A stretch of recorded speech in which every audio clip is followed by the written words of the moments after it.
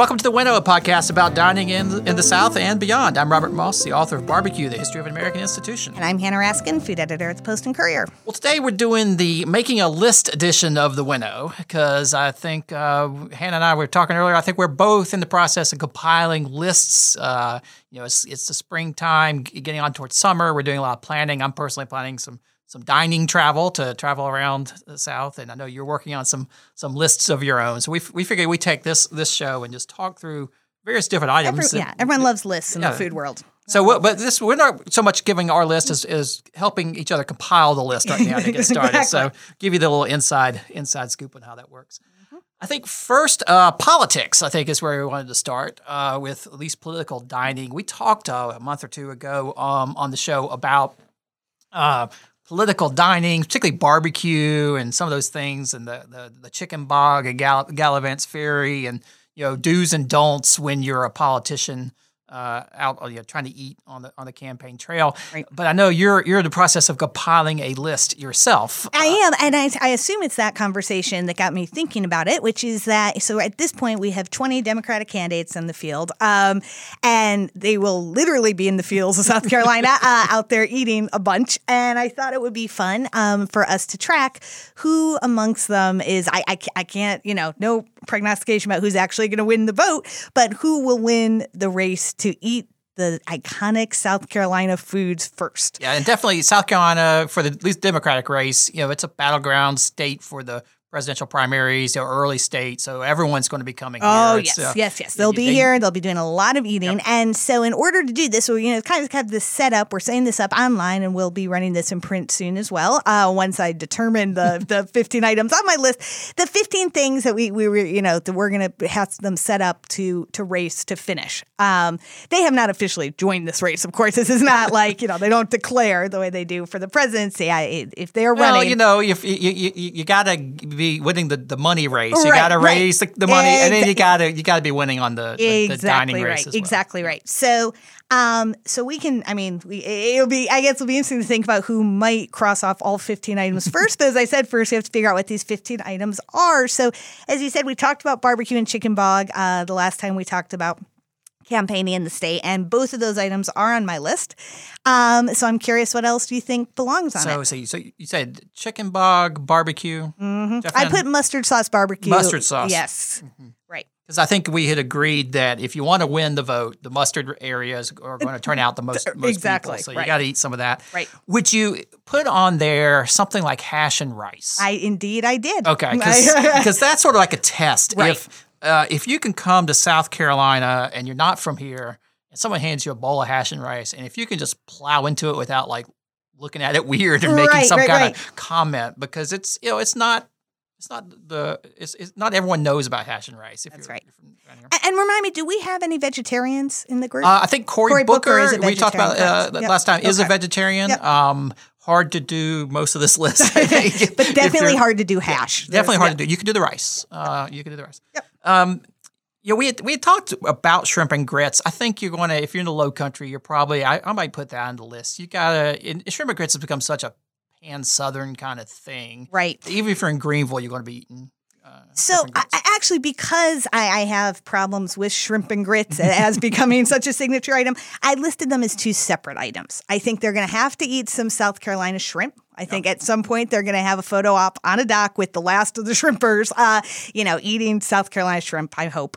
And because, Anson Mills is based here, I just feel like grits will at some point figure into – because it's, as we've talked about, such a great opportunity to make a mistake with the cheesy grits. And I put both of those items. Yeah, grits is one of those things. It's a regional marker, right? Yes. People from up north don't know what they are necessarily. Yes. Cory Booker could certainly eat grits as a vegetarian, provided they don't have bacon. Yeah, bacon grease or anything like that in them. But your basic grits certainly. Yeah. It's very much a food of the people. And if you get a bowl of shrimp or grits, you've knocked two off the list. Exactly. Right. So that's on there. I think one of the things I think about is country ham biscuit. Some kind of ham biscuit might be on. Okay, so this is really interesting. I did put biscuit, and I put specifically, even though it is not a South Carolina company, I put a Bojangles biscuit. Bojangles biscuit. I did. I feel like they have to, at some point, I wanted to get some, some actual brand names on this list. And feel, if they're going to, meet some folks like the Democratic Club in whatever county, most likely does meet at the Bojangles. What about Waffle House? Is there a particular Bojangles biscuit, or is it just the biscuit? Does it have something in it? I mean, I guess the cheddar bow. Right. I mean, clearly we will judge them based on how they handle their order, but I'm just putting Bojangles. Okay, so any biscuit. Okay. Not any, but any biscuit. Any Bojangles biscuit. Yes. Okay. The Waffle House thing is interesting. Yeah. You have to get hash browns at Waffle. I did not include Waffle House in any way. I don't know if outside the South, do people still associate with, they had that, little run-in with discrimination a few years ago. I don't know outside of the South if a Waffle House visit plays well. I just don't know. I do not know. I don't know how much that is lingering in people's minds. It's not in mine just because I think of Waffle House as being sort of the consummate, the classic late night. Right, late night. Do those people vote? Probably not. That's not your. It depends. Because the interesting thing about Waffle House is the late night crowd probably not. Right. But if you go to Waffle House at 6, 7 in the morning, you've got a lot of your prime older voters. They're. I mean, I'm going to say someone who used to run political campaigns. I would send my guy or lady to the Bojangles over the Waffle House for a voter. I think so. Yeah, I think so. Yeah. Or even Hardee's. I mean, that's where you're going to get the older retiree crowd hanging out in the morning. Yeah, absolutely. So Country Ham Biscuit I had on there, but my little jot list. But I was thinking about Tommy's Country Ham Emporium place up in Greenville, but that's a Republican place. So the Republicans have to roll through there. I don't think the Democrats are going to be seen anywhere near there. I don't think their target voters would be found there. But I think Bojangles would have the biscuit angle covered.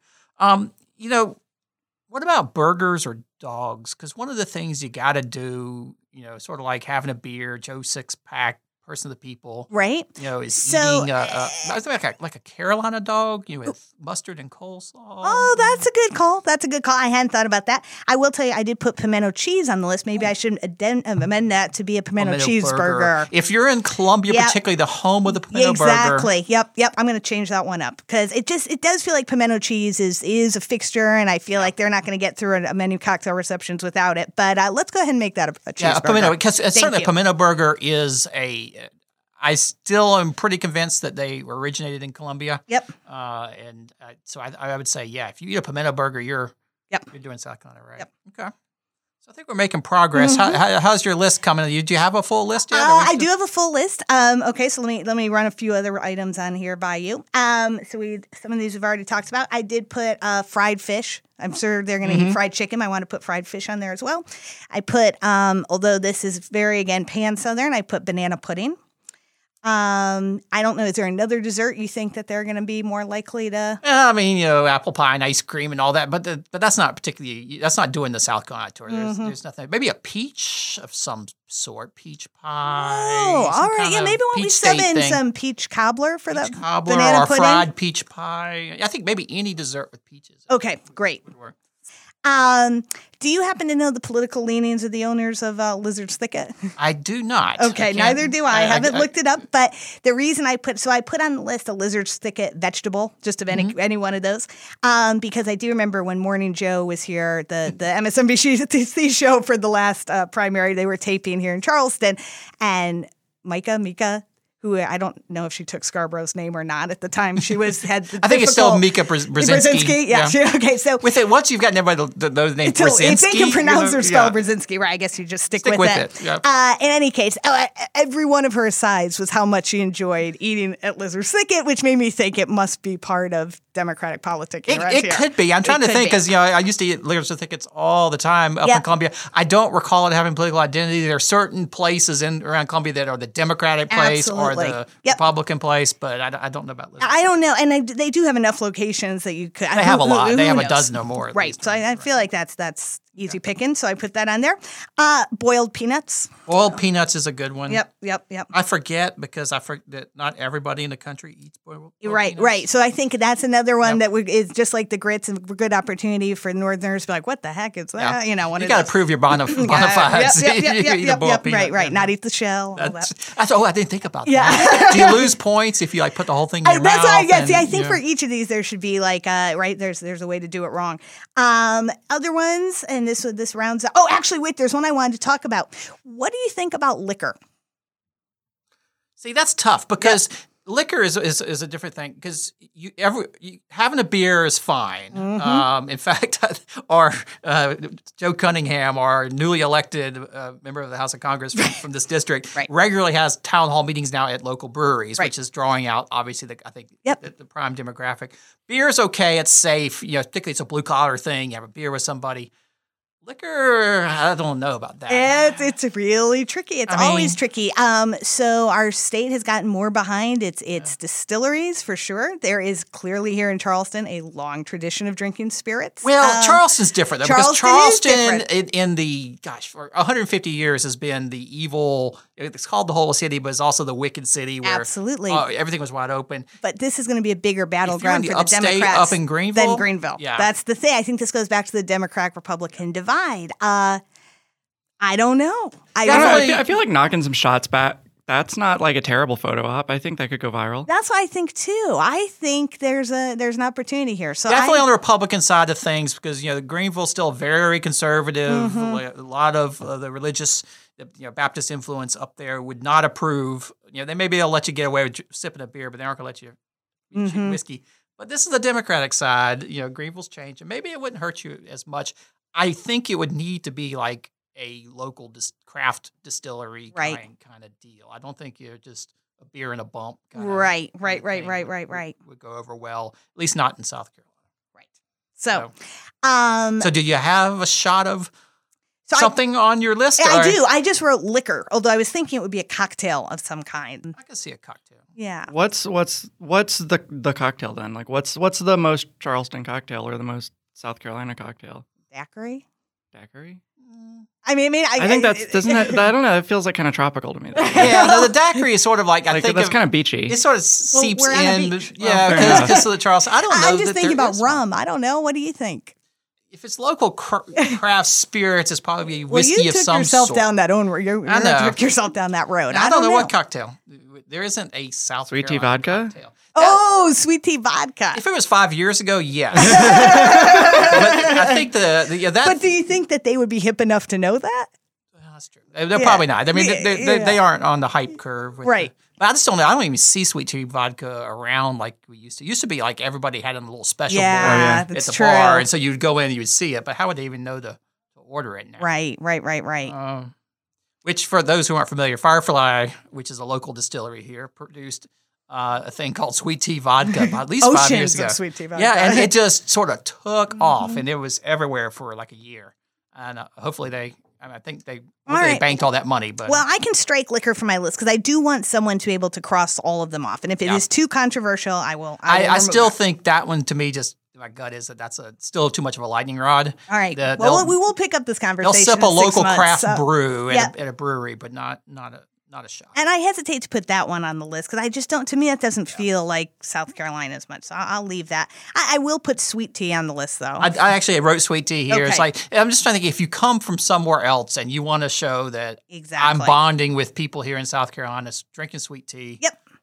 Would be good. I thought red rice and okra soup, but that to me that's like so local to Charleston that that's gonna be hard to get in.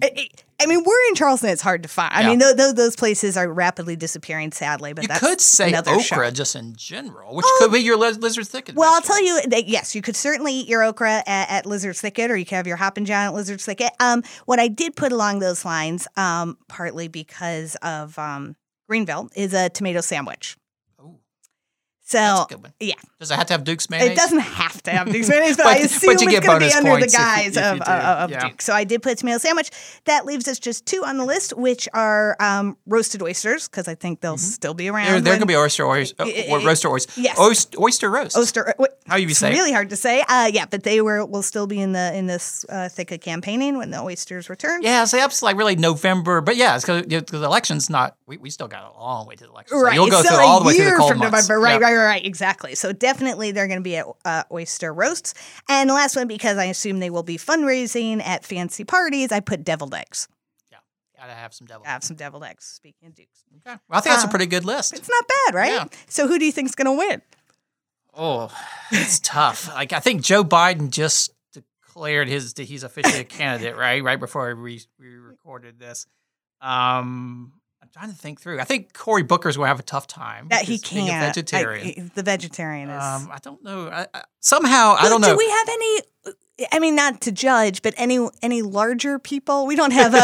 There's no Chris we don't Christie. have a Chris Christie in the race. this Is what I'm race. asking, right? They're all do you pretty mean who's going to trim. win? No, who's going to win generally, the food? or who's going to win? Who's going to win the food? Yeah. Beto O'Rourke strikes me as someone who he's jumping He's off taller. on diners, counters, and stuff like that. He's He would be tall enough to he would get into to the eat food more. too. I think he wouldn't have any. He's like, he seems like he's more. Boy, I don't know who. I would put my money on either Biden or Harris. Yeah, I'm trying to remember. How did Harris do at Rodney's? Did she? As I recall, she ate, but she was talking about mostly about the cornbread later, Right. at the event. Yeah. But I think the fact that she went to Rodney Scott's Good already sign. gets her off on a good eating foot. And Right. So she's got barbecue checked off the list. Well, not mustard based. Not mustard based. So no. She'll have Yeah. to catch up. Yep. But I think that's a good sign that she's she's an ambitious eater. Right. Because I'm trying to think what is it other than like. Well, I'm too just remembering, like, it seems like of the candidates who have come here so far, like, and she just, like, seemed to make a bigger effort to, like, be seen doing South Carolina things and, like, patronizing local businesses. Right. I mean, That's a good that's point. pretty That's a good early, but that did strike me Mm-hmm. as being something that seemed to be. Right, that's a good point because I'm trying to think like what's indicative of someone who really is into food, but it makes no difference. They're only eating it for the campaign purpose. So you're right. Yeah. It's really about That's true. Yeah, the days are so packed. It's not like they're.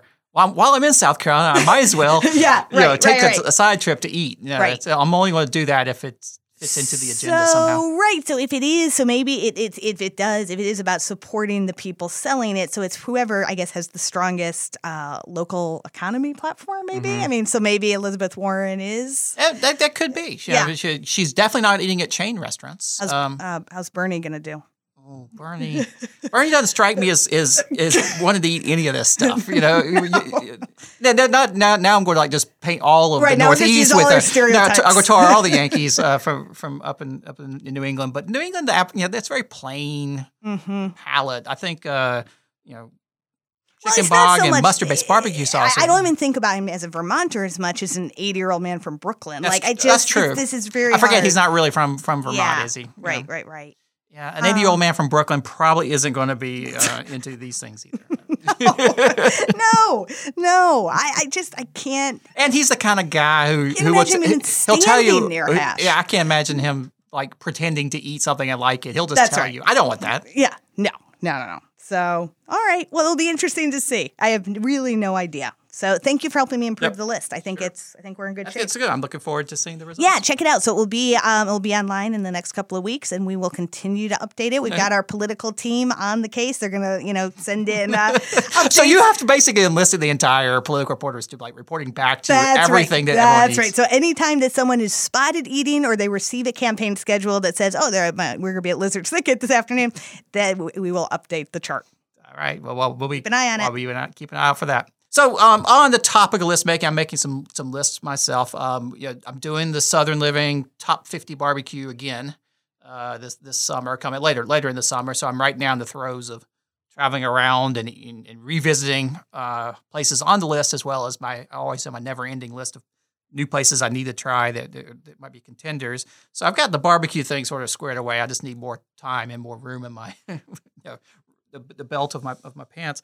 But in the process, I'm also am looking for catfish restaurants as I'm traveling around. Right. This is a little longer term, but trying to track down all the great places to eat catfish in the South. And my initial thought would be fried catfish places. And I immediately thought of Taylor Grocery outside of Oxford, Mississippi, which is a catfish joint. Mississippi, I think, is the largest catfish producing state in the country. So I believe they have a catfish museum. There you go. I may have to see if I can get to the catfish museum. I think in the Delta, it may be just an agricultural museum, but I think it is devoted primarily to catfish at this point. So that one, and then killing two birds with one stone, Buxton Hall is definitely on my list. If you've ever had the smoked catfish. Actually, it's smoked and then fried. The fried catfish at Buxton Hall with a barbecue joint up in Asheville is really worthwhile. Rodney Scott, of course, has fried fish here. Is it catfish that he serves? Yes. It is. Okay, so I don't think I've ever had the catfish.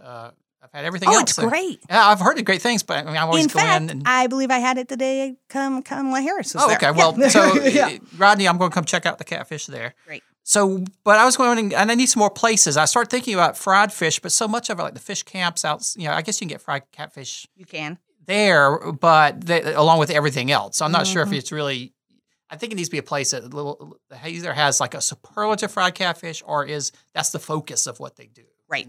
And so I was going to see if you had any suggestions for where well, to look. so two things. One, which I didn't hear you say it, but of course, one of the best known places in the South for catfish is Mittendorf's in Louisiana, right? Which is good, but I have not been there yet. So okay.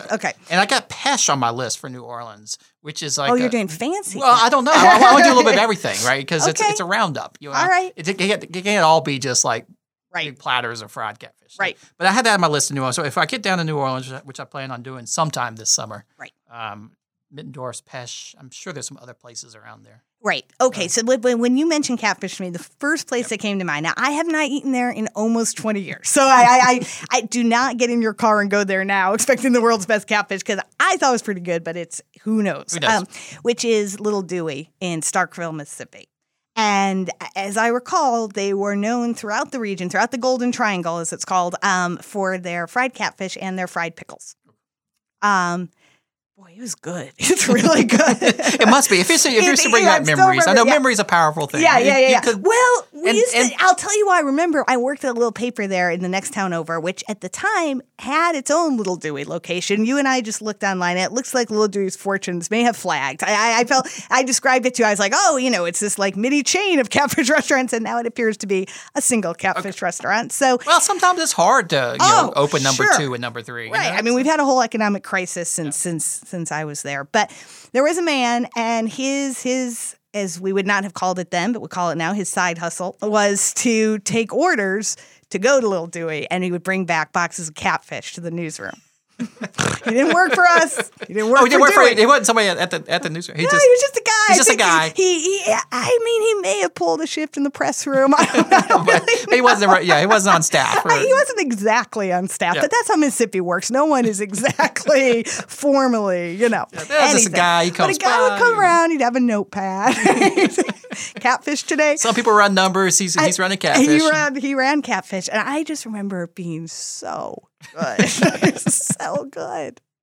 Okay, so that one's definitely on the list. Mittendorf and Little Dewey. Yeah, and I have had, and I'm just so glad you're doing this because I feel like that's not. I don't think catfish gets talked about enough. No, and that's what I realized when the editor approached me. I was like, I love fried catfish, but I immediately thought of Taylor Grocery, but there's just not that many places I think of. And I'm sure that once I start digging into it a little bit more, they'll come out of the woodwork. Right. No, it's great. I moved. So after I was living in Mississippi, I guess I missed Little Dewey. All I know is that I then moved to Tucson, Arizona, and I would go to the grocery. Not a lot of catfish in Tucson, Arizona? No, but what you had to ask the guy at the, I'm trying to remember what the big chain out there is, but, at the grocery chain. And it was like 35 cents, He's like, nobody wants it. I just remember it being so delicious. I used to cook it a couple times a week. I love catfish. Well, that's the thing about catfish. It is cheap fish. It's cheap. And that's why you eat a whole mess of it fried up, just... It's so good. It's so good. And now that I think of it, I will keep thinking about this over the coming week because I know I have been to some great little fish shacks. I'm thinking particularly in Texas. I believe Texas has a pretty strong catfish tradition. I bet if we start getting into Mississippi, where there's got to be a ton of it scattered around Mississippi. Mississippi is plenty, but Texas, I feel like has its own catfish tradition, and I also feel like I had some great catfish in northern Florida. Now I don't know if I assume that's all river catfish. Yeah, they've got rivers all over the place. Yeah, there's rivers all over. Yeah, Florida's filled with rivers. These days it's all, catfish ponds or everywhere. So it's all pond raised. Yeah, the Florida I think of as like various kinds of smoked fish, particularly.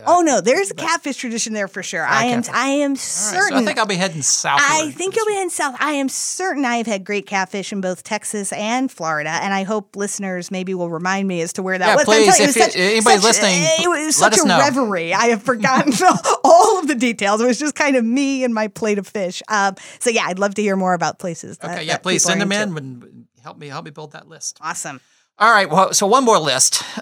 You mentioned this to me a little while ago, and I said, "Oh, that's interesting." It's not a list of like best of or list of places to visit. It's a price list, and a little different price list than the what you typically see, and at a bar in particular, right? Right. So Ken Vidrinsky, who's a longtime restaurateur here, owns both Luca and Coda del Pesca. I don't speak Italian. Tail of the fish. Yes, out on Isle of Palms. And so he's expanding his footprint there on Isle of Palms. Yep. It's always it's interesting because Coda del Pesca, which I love, it's a fantastic restaurant, great pasta, great seafood, but it's like on the second story building, one of the few oceanfront restaurants in all of Charleston on the beach at Isle of Palms. And it was always above the Banana Cabana, which is just like the kind of dive bar you would go where you have like those really sweet tropical drinks, but made with like, the artificial coloring mix kind of stuff and a lot of beer.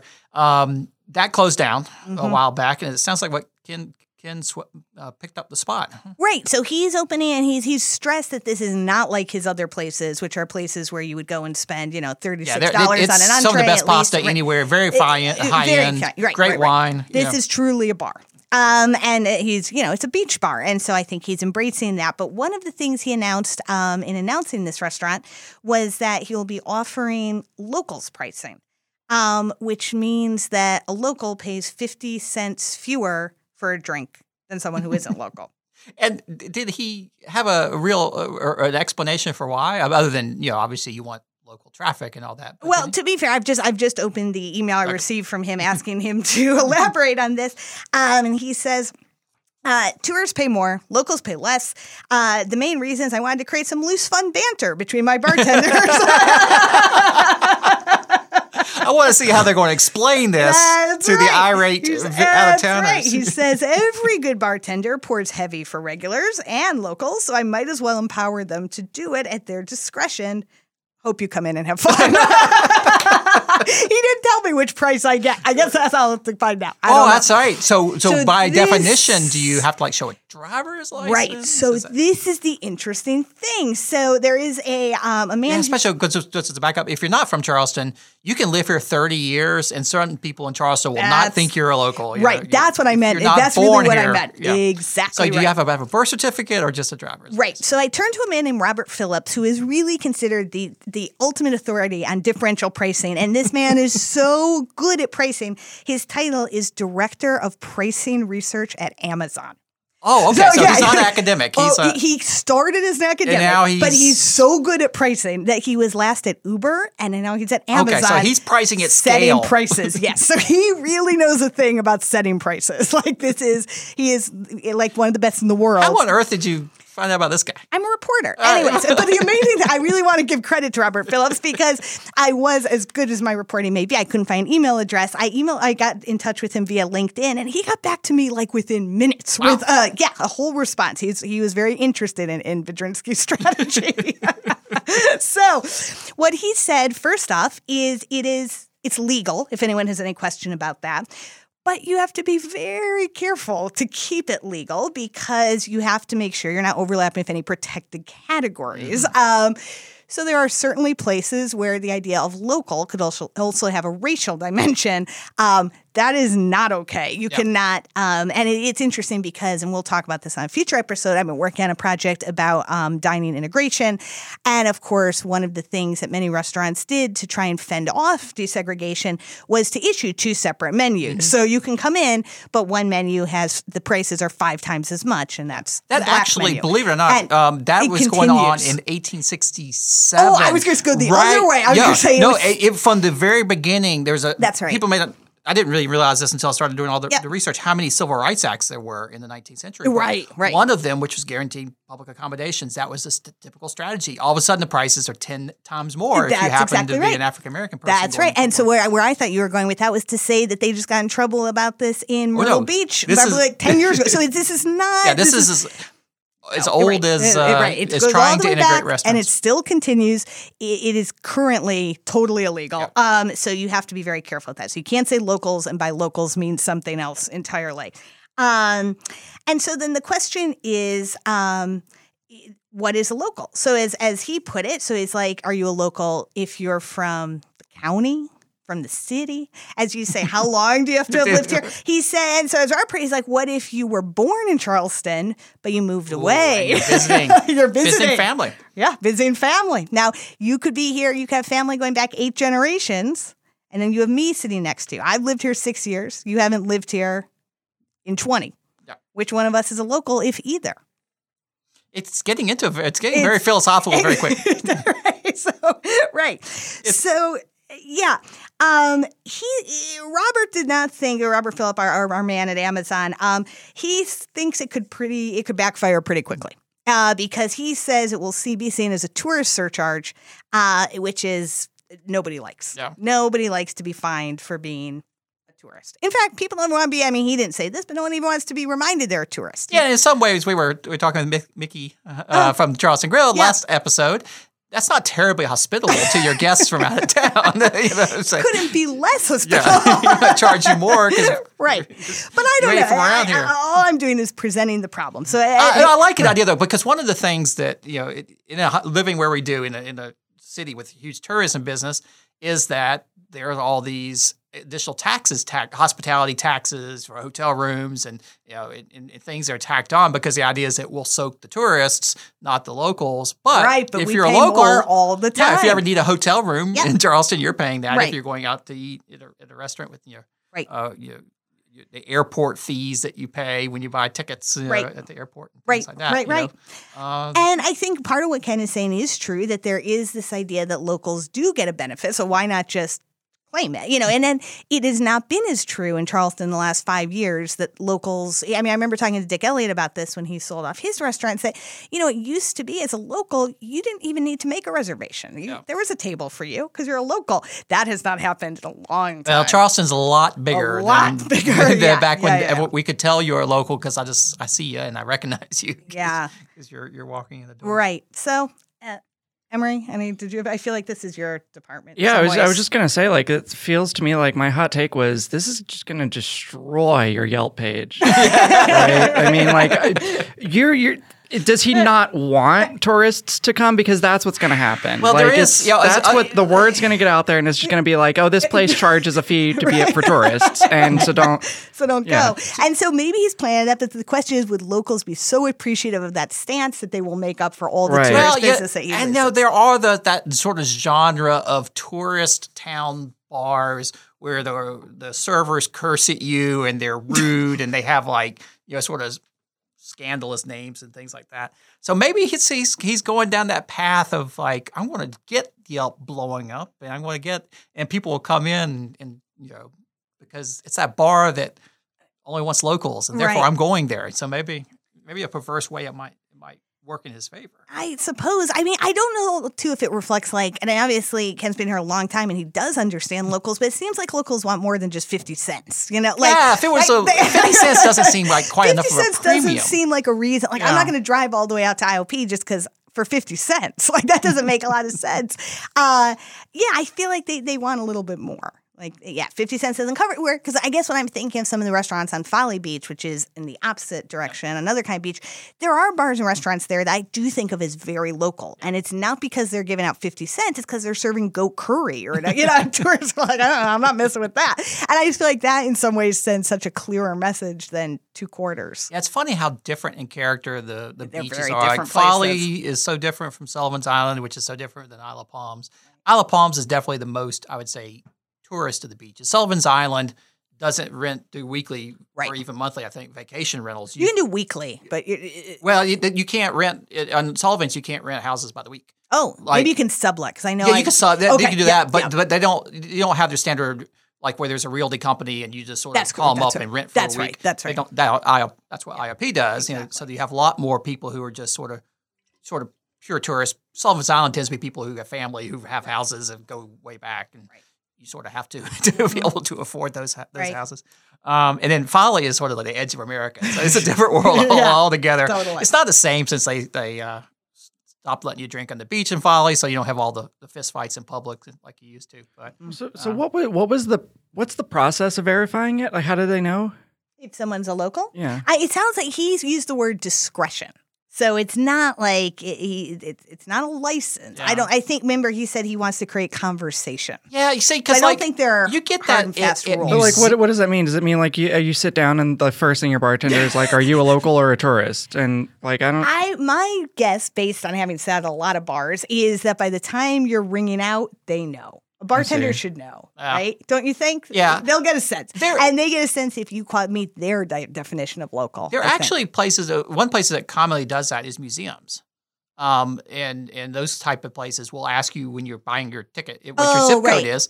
And part of they're doing that just to capture where the visitors come from. But some places actually do have Well, the tax money. I feel like they're right. It's part of they've taken a lot of taxpayers' money to build a museum, and then, I think they're trying to show like, hey, here we're serving the community, et cetera. But I think there are some that do give a local discount. Mm-hmm. If you're from, from the area, you can get a discount on admission. Right. But that's a little different than a bar. So right. I guess you're right. I mean, the bartender could just sort of say, well, obviously if they're carding you, they've got that going for them. If you're on the younger side. But you can always say, "Hey, so where you're from?" It's not hard. That's a That's a but like even licenses because like so many people here like don't even have like you're a CFC student or something, and like you live here, but you don't. Maybe you have whatever state you're from, like you're from North Carolina or something, and you haven't even like updated your license. Yeah, but does that mean a CFC student, a local? We're only talking about 50 cents. I know. Like, I sort of feel like if you said like, "Can I have that discount?" they'd be like, yeah. I mean, it's 50 cents. Right. Like there's 20% off your bill. Right. Now you're talking. Right. So that's the funny thing. So I guess he was totally right in doing this because now we've given him like 20 minutes of airtime. I was about to say, we're talking about it. We're talking about it. He got the publicity he wanted. Yeah. So, yeah. I like the idea just because in some ways, like, shake it up and see what happens. Let's see that Yelp page. I mean, because I am all for creativity and pricing. Like, I think the idea of dynamic pricing and varied pricing. I'm all for it. I don't know if this is the best example. Robert, what's his name from Amazon? Phillips. Robert, I bet he would have some really interesting ideas about how to do variable surge pricing at bars. That would be. I wish it would take. I mean, obviously we have happy hours, so it's not like an unknown concept that it. Well, it is in some states where it's illegal. What's that? But that's the flip side of like happy hours. Lowering it, right, as opposed to surge pricing, which right. You've ever been to those bars that's like 6 feet deep and people aren't leaving. Right. Boy, I'd love to have some surge pricing there because this guy's been here for 7 hours. Right. That's what I'm saying. So like, happy hour is the most primitive example of this. But it would be cool if it got a little more sophisticated. Innovations in pricing. Mm-hmm.